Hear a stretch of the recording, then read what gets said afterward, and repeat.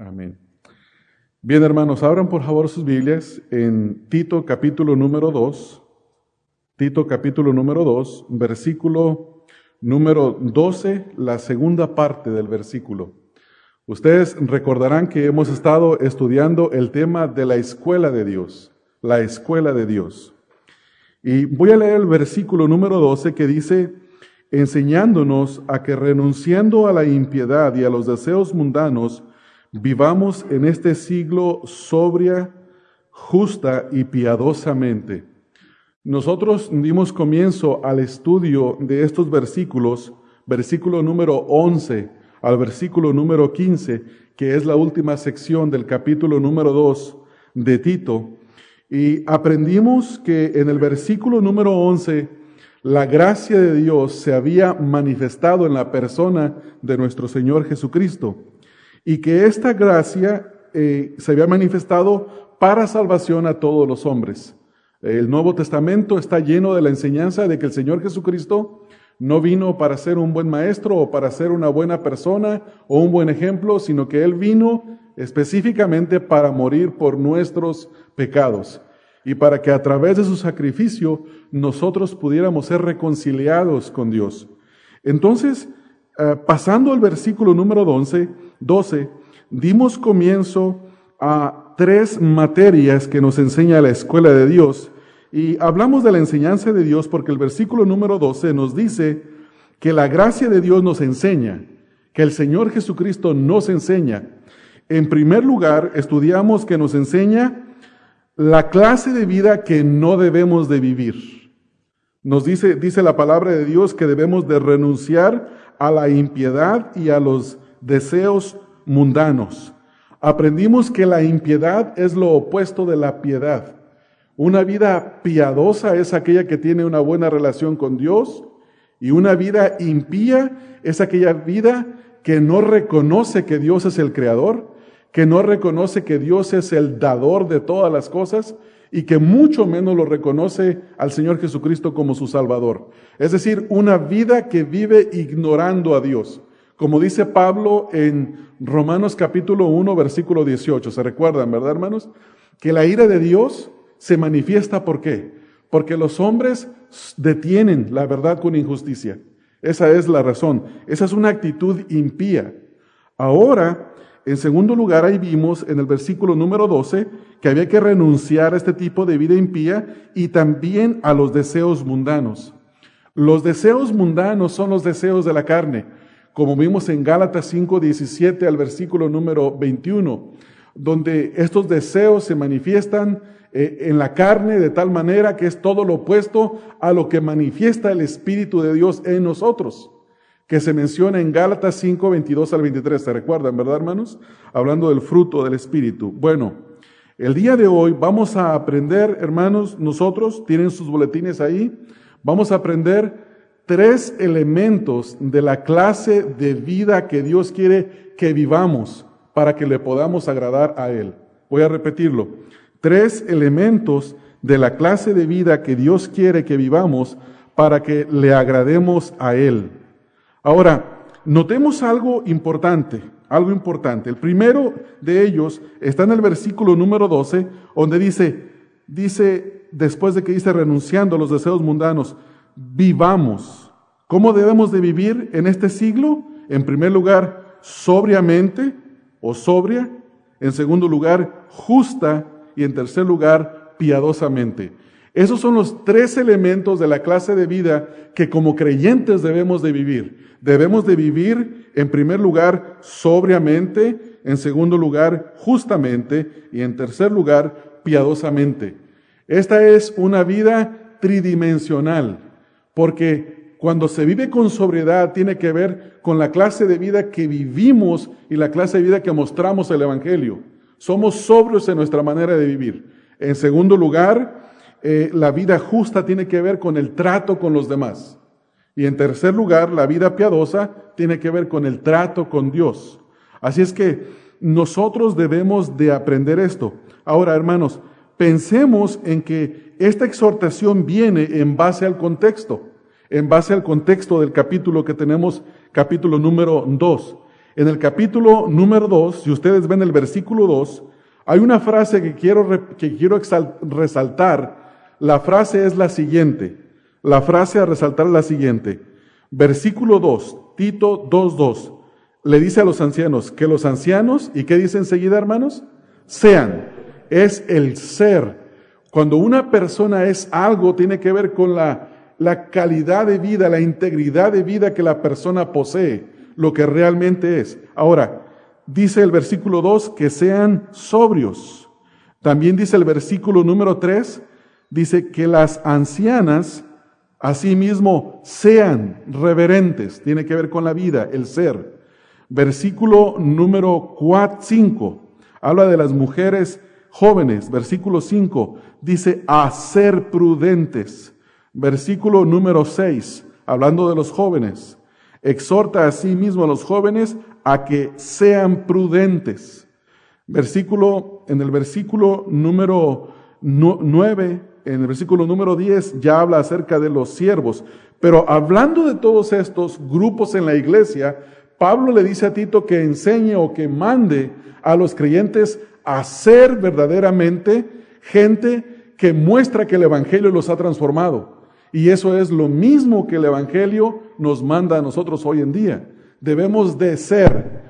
Hoy en día, para decir que una persona es cristiana, lo único que necesita es decir que es. Pero la palabra de Dios no define a un cristiano como alguien que dice ser, sino alguien quien es y lo muestra a través de su vida y a través de su conducta. Por eso el apóstol Pablo ahora dice en el versículo número 12 que tenemos que aprender ¿a qué, hermanos? Tenemos que aprender a vivir de una manera que sea totalmente en oposición a como el mundo vivía. Por ejemplo, nosotros estamos hablando aquí de un grupo de personas a las que se les había predicado el Evangelio en una isla muy grande. Esta isla es una de las islas más grandes en el Mediterráneo, la isla de Creta, y tenía algunas congregaciones ahí. Estas congregaciones, los creyentes tenían que hacer algo contrario a sus conciudadanos. En el capítulo número 1, por ejemplo, en el versículo 12, se describe cómo los cretenses que no eran cristianos vivían. Por ejemplo, dice el versículo 12, uno de ellos, su propio profeta, dijo, los cretenses siempre mentirosos, malas bestias, glotones, ociosos. Bueno, los creyentes cristianos, los hermanos, los cristianos, ahora debían de vivir de una manera diferente al resto de los conciudadanos. ¿Por qué? Porque ellos debían demostrar que el Evangelio los había transformado. Debían demostrar que el Evangelio es para la transformación. Hermanos, el Evangelio no es para la información. El Evangelio no es para aprender una doctrina y tenerla como un credo. El Evangelio en primera instancia es para transformar nuestras vidas. Por eso dice Pablo, de modo que si alguno está en Cristo, ¿qué es, hermanos? Una nueva criatura. Las cosas viejas pasaron, he aquí todas son hechas nuevas. Y en ese propósito, cuando Dios nos ha salvado, Él nos santifica. Por eso es que se nos manda, habiéndosele mandado primero a los cretenses, a los creyentes, dice, a que vivan en este siglo sobria, justa y piadosamente. Así es que habiendo visto esto, vamos a dar comienzo a la primera. Esto es lo que vamos a aprender el día de hoy. Hoy vamos a aprender 3 elementos de la clase de vida que agrada a Dios para que nosotros vivamos como a Él le agrada. Pregunta para usted, ¿usted quiere vivir agradando a Dios? Si usted quiere agradar al Señor, entonces usted hoy se va a preocupar por aprender estos 3 elementos. El primero es vivir de una manera, como dice hermanos, sobria. El segundo, vivir de una manera justa. El tercero es vivir piadosamente. Note que no estoy hablando de una vida, sino de vivir, algo que es constante, algo que se está mostrando y que está yendo en crecimiento. Así es que vamos a aprender estas 3 cosas en esta mañana. ¿Cómo eran los ciudadanos cretenses y su mala reputación? Nosotros ya lo leímos. Leímos, por ejemplo, en el capítulo 1, versículo número 5, dice Pablo a Timoteo, dice, por esta causa te dejé en Creta, y escucha lo siguiente, para que corrigieses lo deficiente. Había deficiencias en las iglesias que tenían que ser corregidas, y una de ellas es que los cretenses, como no vivían anteriormente, ahora tenían que aprender a vivir, y eso era deficiente. La palabra deficiente también se puede traducir como terminar o completar. Entonces, los creyentes en Creta debían de ir creciendo, debían de ir completándose. En el versículo número 10 dice, porque hay muchos contumaces, habladores de vanidades. Los ciudadanos en Creta estaban caracterizados por ser habladores de vanidades, y luego se menciona, dice, engañadores, mayormente los de la circuncisión. Tenían un problema. Uno de los problemas era que había falsos maestros. Estos falsos maestros enseñaban un mensaje que decían que había que creer en Cristo, pero también había que agregarle obras. Y este mensaje es un mensaje que Dios lo condena como anatema. Pablo dijo en Gálatas capítulo 1, versículos 6 al 8, que si alguien les predicaba un evangelio a los Gálatas diferente al que a él había predicado, dice, sea anatema. Y otra vez os digo, que si alguien les predica un evangelio diferente al que os he predicado, sea anatema.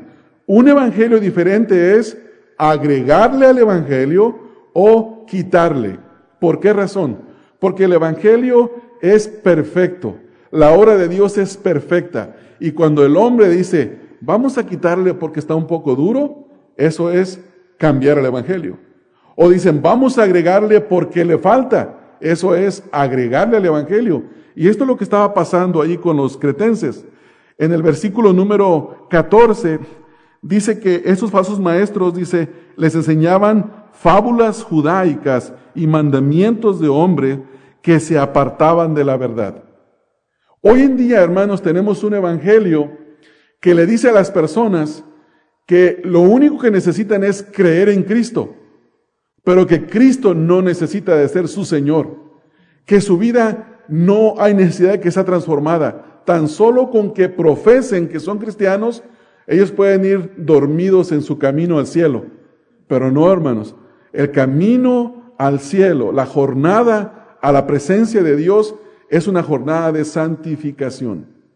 Y en esta santificación hay que aprender a vivir sobria, justa y piadosamente. Primer elemento, por el que el tiempo avanza, viviendo con sobriedad. Lo que el apóstol está diciendo aquí es que los cretenses debían de ser sobrios. Ya mencioné el capítulo 1, versículo 12, que es lo opuesto a la sobriedad. Los creyentes cretenses debían de ser diferentes a sus compatriotas, a los que vivían de esta manera. La palabra sobriedad significa moderadamente, vivir moderadamente de una manera sabia, manteniendo el control sobre las pasiones y los deseos.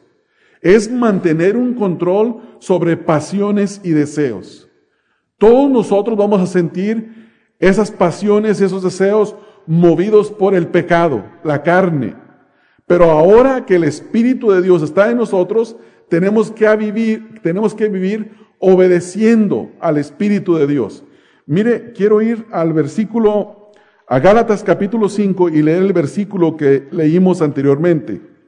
Gálatas 5:17, el apóstol Pablo dice en el versículo 17, digo pues, andad en el Espíritu y no satisfagáis los deseos de la carne. Una vida que se vive sin sobriedad es una vida que vive satisfaciendo los deseos de la carne. Una vida sobria es aquella que no satisface los deseos de la carne. Ahora la pregunta es, ¿cómo hago para no satisfacer los deseos de la carne? Bueno, viviendo en el Espíritu. Versículo 22 dice, mas el fruto del Espíritu es amor, gozo, paz, paciencia, benignidad, bondad, fe, mansedumbre, templaza, y luego dice, contra tales cosas no hay ley. Los creyentes debían de vivir en contraste con los incrédulos. Uno no creyente, hermanos, vive de una manera no sobria, dando rienda suelta a sus pasiones y a sus deseos.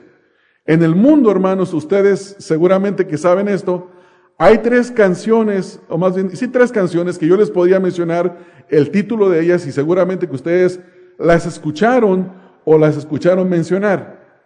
Una de ellas que se hizo muy famosa en el mundial por un cantante puertorriqueño, Ricky Martin, era Vive la vida loca, ¿verdad, hermanos? Bueno, ese sería un ejemplo de vivir sin sobriedad. Todo lo que esa canción dice es un himno a vivir impíamente, a vivir sin sobriedad. Otra canción famosa era la de Frank Sinatra, Vivir a mi manera. Vivir a la manera del ser humano es vivir sin sobriedad, vivir de acuerdo a los deseos, de acuerdo a las pasiones que el cuerpo pide, que manifiesta. Otra canción era una canción de Antonio Aguilar, donde decía que me entierren con la banda.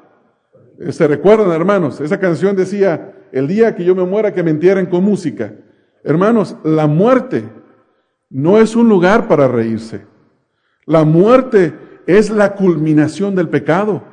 La paga del pecado es muerte. Ahora, los que estamos en Cristo Jesús, aún lloramos por el que se muere, aunque sabemos a dónde se fue. Se fue a la presencia del Señor, ¿no es así?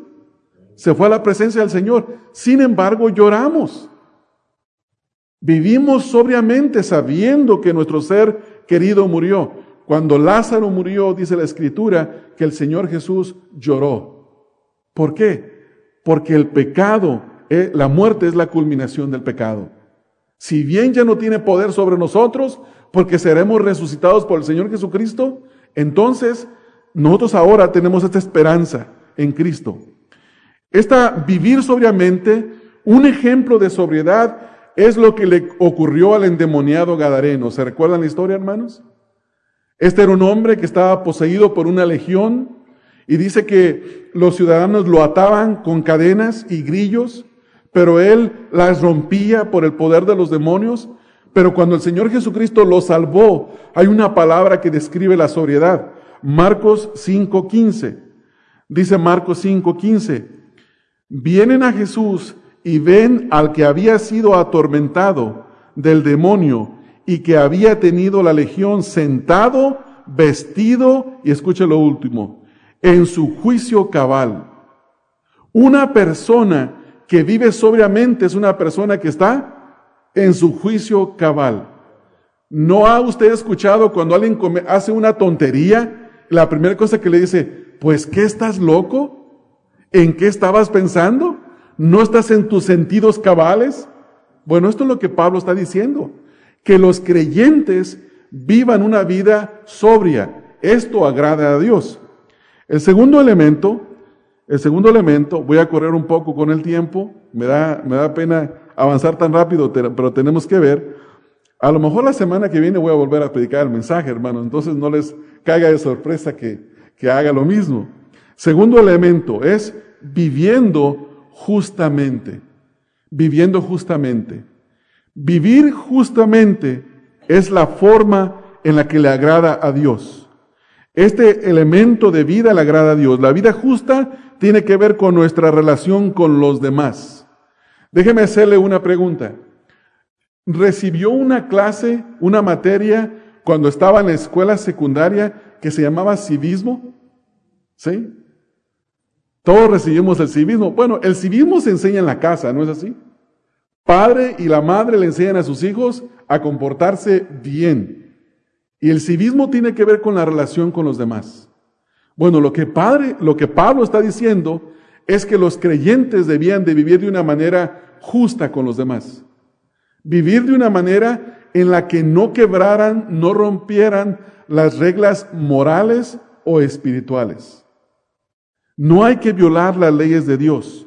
Y esto es lo que Pablo les está diciendo a ellos, que tenían que vivir de tal manera. Mira la exhortación que Pablo les da a los siervos, a los esclavos que tenían amos. En el capítulo número 2, versículo número 9 al 10.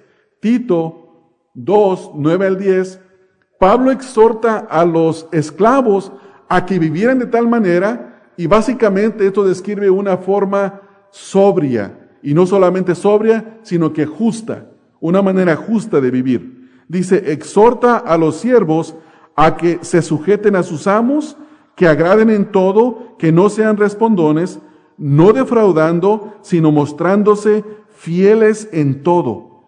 ¿Cuál es el propósito? Para que en todo adorne la doctrina de Dios nuestro Salvador.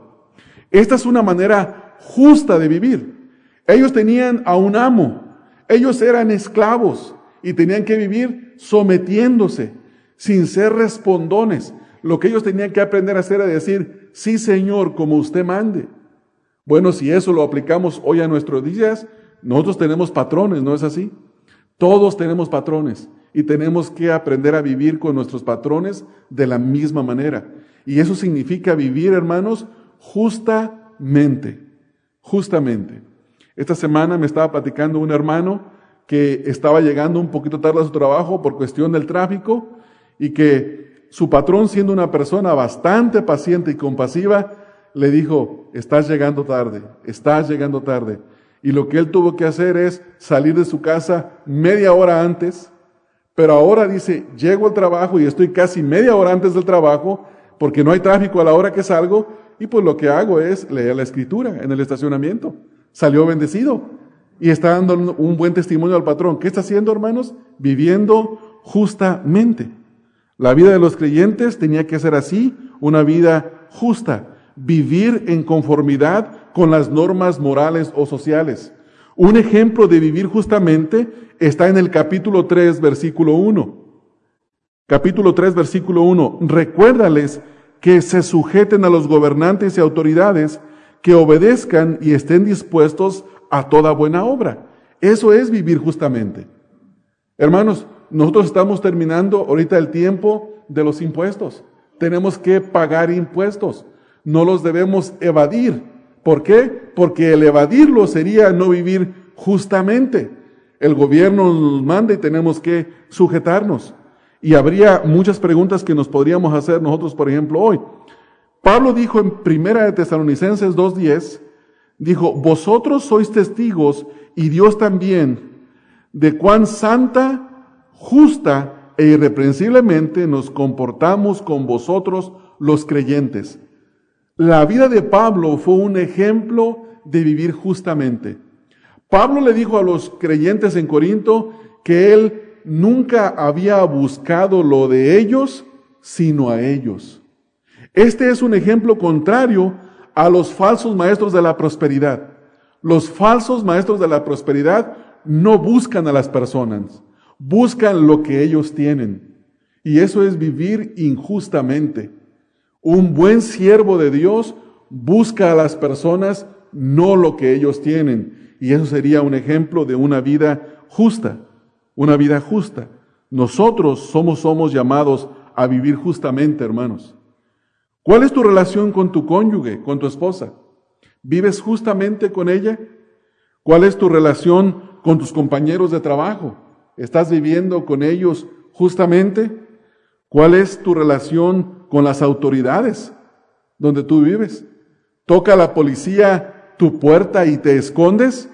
¿O puedes abrir sin ningún problema? Hay un dicho en el mundo que dice, el que nada debe, nada teme. ¿Por qué? Porque está viviendo justamente.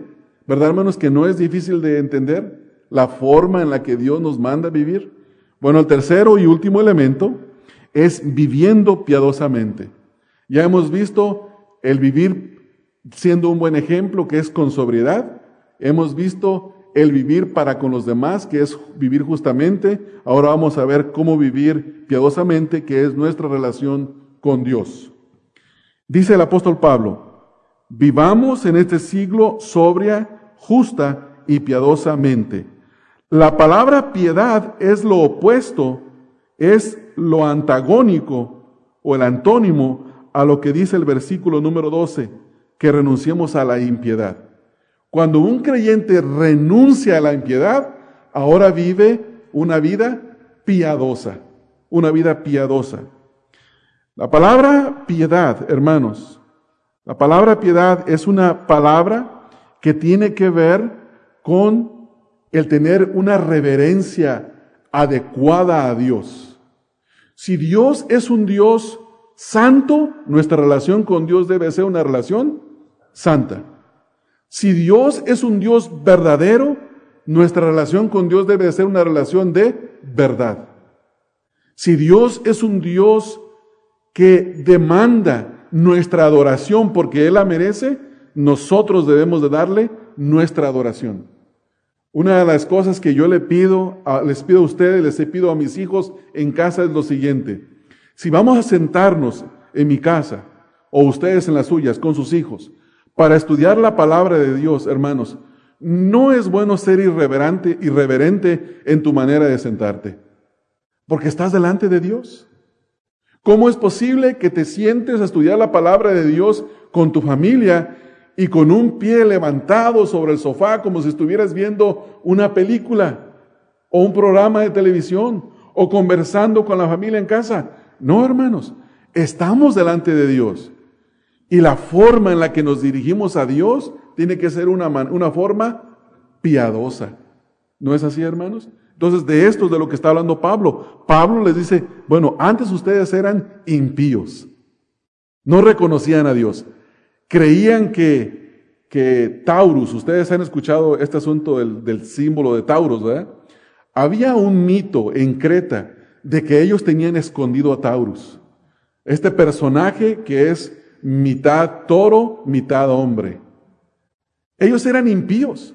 No conocían a Dios, no reconocían que Dios es el dador de la vida, no reconocían que el aire que respiraban era porque Dios se los estaba dando. Pero ahora que conocían el Evangelio, tenían que vivir vidas piadosas que reconocen en todo a Dios, en todo. Y eso es lo que Pablo le está mandando. Un ejemplo de una persona que deja de ser impía y ahora vive una vida piadosa es lo que dice el profeta Isaías. Isaías 55, versículos 6 al 7. Buscad a Jehová mientras pueda ser hallado. Llamadle en tanto que está cercano. Y escucha lo que dice el versículo número 7. Deje el impío su camino y el hombre inicuo sus pensamientos y vuélvase a Jehová, el cual tendrá de él misericordia, y al Dios nuestro, el cual será amplio en perdonar. En el momento, hermanos, que nosotros nos convertimos, porque se nos predicó el Evangelio, en ese momento dejamos la vida impía y entramos a vivir una vida piadosa en Cristo Jesús. ¿No es así, hermanos? En 2 de Corintios, capítulo número 5, versículo 14 al versículo 15, y con eso termino, hermanos, dice, porque el amor de Cristo nos constriñe, pensando esto, que si uno murió por todos, hablando de Cristo, luego todos murieron y por todos murió. Ahora escucha lo que dice. Este último pensamiento sumariza la vida piadosa. Sumariza la vida piadosa.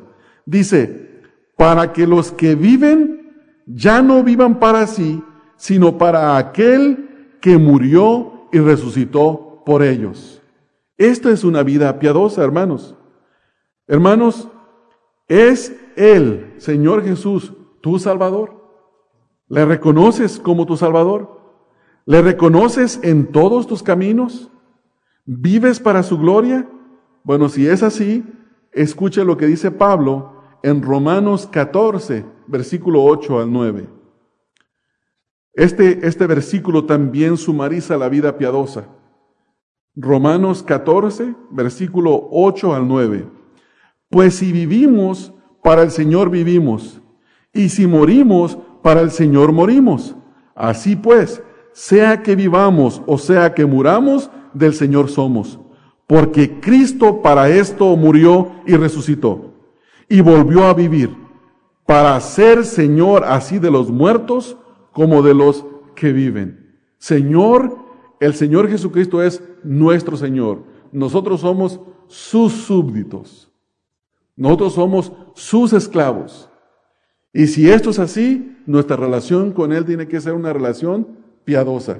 Hermanos, la vida que agrada a Dios es aquella vida donde el creyente es sobrio, el creyente es justo para con los demás y el creyente es piadoso en su relación con Dios. Si nosotros, hermanos, en esta semana nos llevamos esta forma de vivir piadosa a la cual Dios nos llama, el Señor será altamente agradado. ¿Alguna vez se ha puesto a pensar si Dios está contento con usted? No, yo no sé si usted piensa eso. ¿Cómo está el Señor conmigo? ¿Cómo me ve? Miren, hermanos, se lo voy a explicar de esta manera. En el matrimonio, uno conoce a su esposa y su esposa lo conoce a uno. Cuando yo entro a mi casa y yo le veo la cara a mi esposa, yo puedo preguntar, ¿hice algo mal? O ella me puede preguntar a mí, ¿por qué? Me hago la pregunta, ¿estamos bien? Si usted quiere saber si está bien con el Señor, tiene que vivir así. Sobria, justa y piadosamente. Su vida tiene que ser así. No hay otra manera. Porque esto es lo que el Señor demanda de cada uno de nosotros. Amén, hermanos. Vamos a orar. Padre, gracias por la oportunidad, Señor, que nos diste de abrir tu palabra. Señor, entendemos que tú nos rescataste de una manera vana de vivir, Padre, para que ahora vivamos diferente, Señor. Vivamos vidas transformadas por el Evangelio. Que vivamos de una manera justa, de una manera sobria, justa y piadosa. Y que esta manera de vivir traiga impacto, Señor, en aquellos que no conocen el Evangelio. Que sea una razón por la cual ellos pregunten que por qué vivimos así. Y que estemos preparados, Señor, para presentar una razón, para dar una razón por la cual vivimos ahora de la manera que vivimos. Señor, te ruego que tú nos enseñes a vivir vidas sobrias, justas y piadosas, de tal manera que el enemigo no tenga nada malo que decir de nosotros, Señor, y que tú seas en todo exaltado. Te ruego estas cosas, Padre, en el nombre de nuestro Señor Jesucristo. Amén. Amén. Que el Señor les bendiga, hermanos.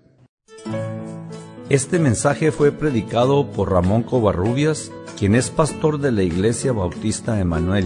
Para más información sobre el ministerio Estudia las Escrituras, visita la página www.estudialasescrituras.org.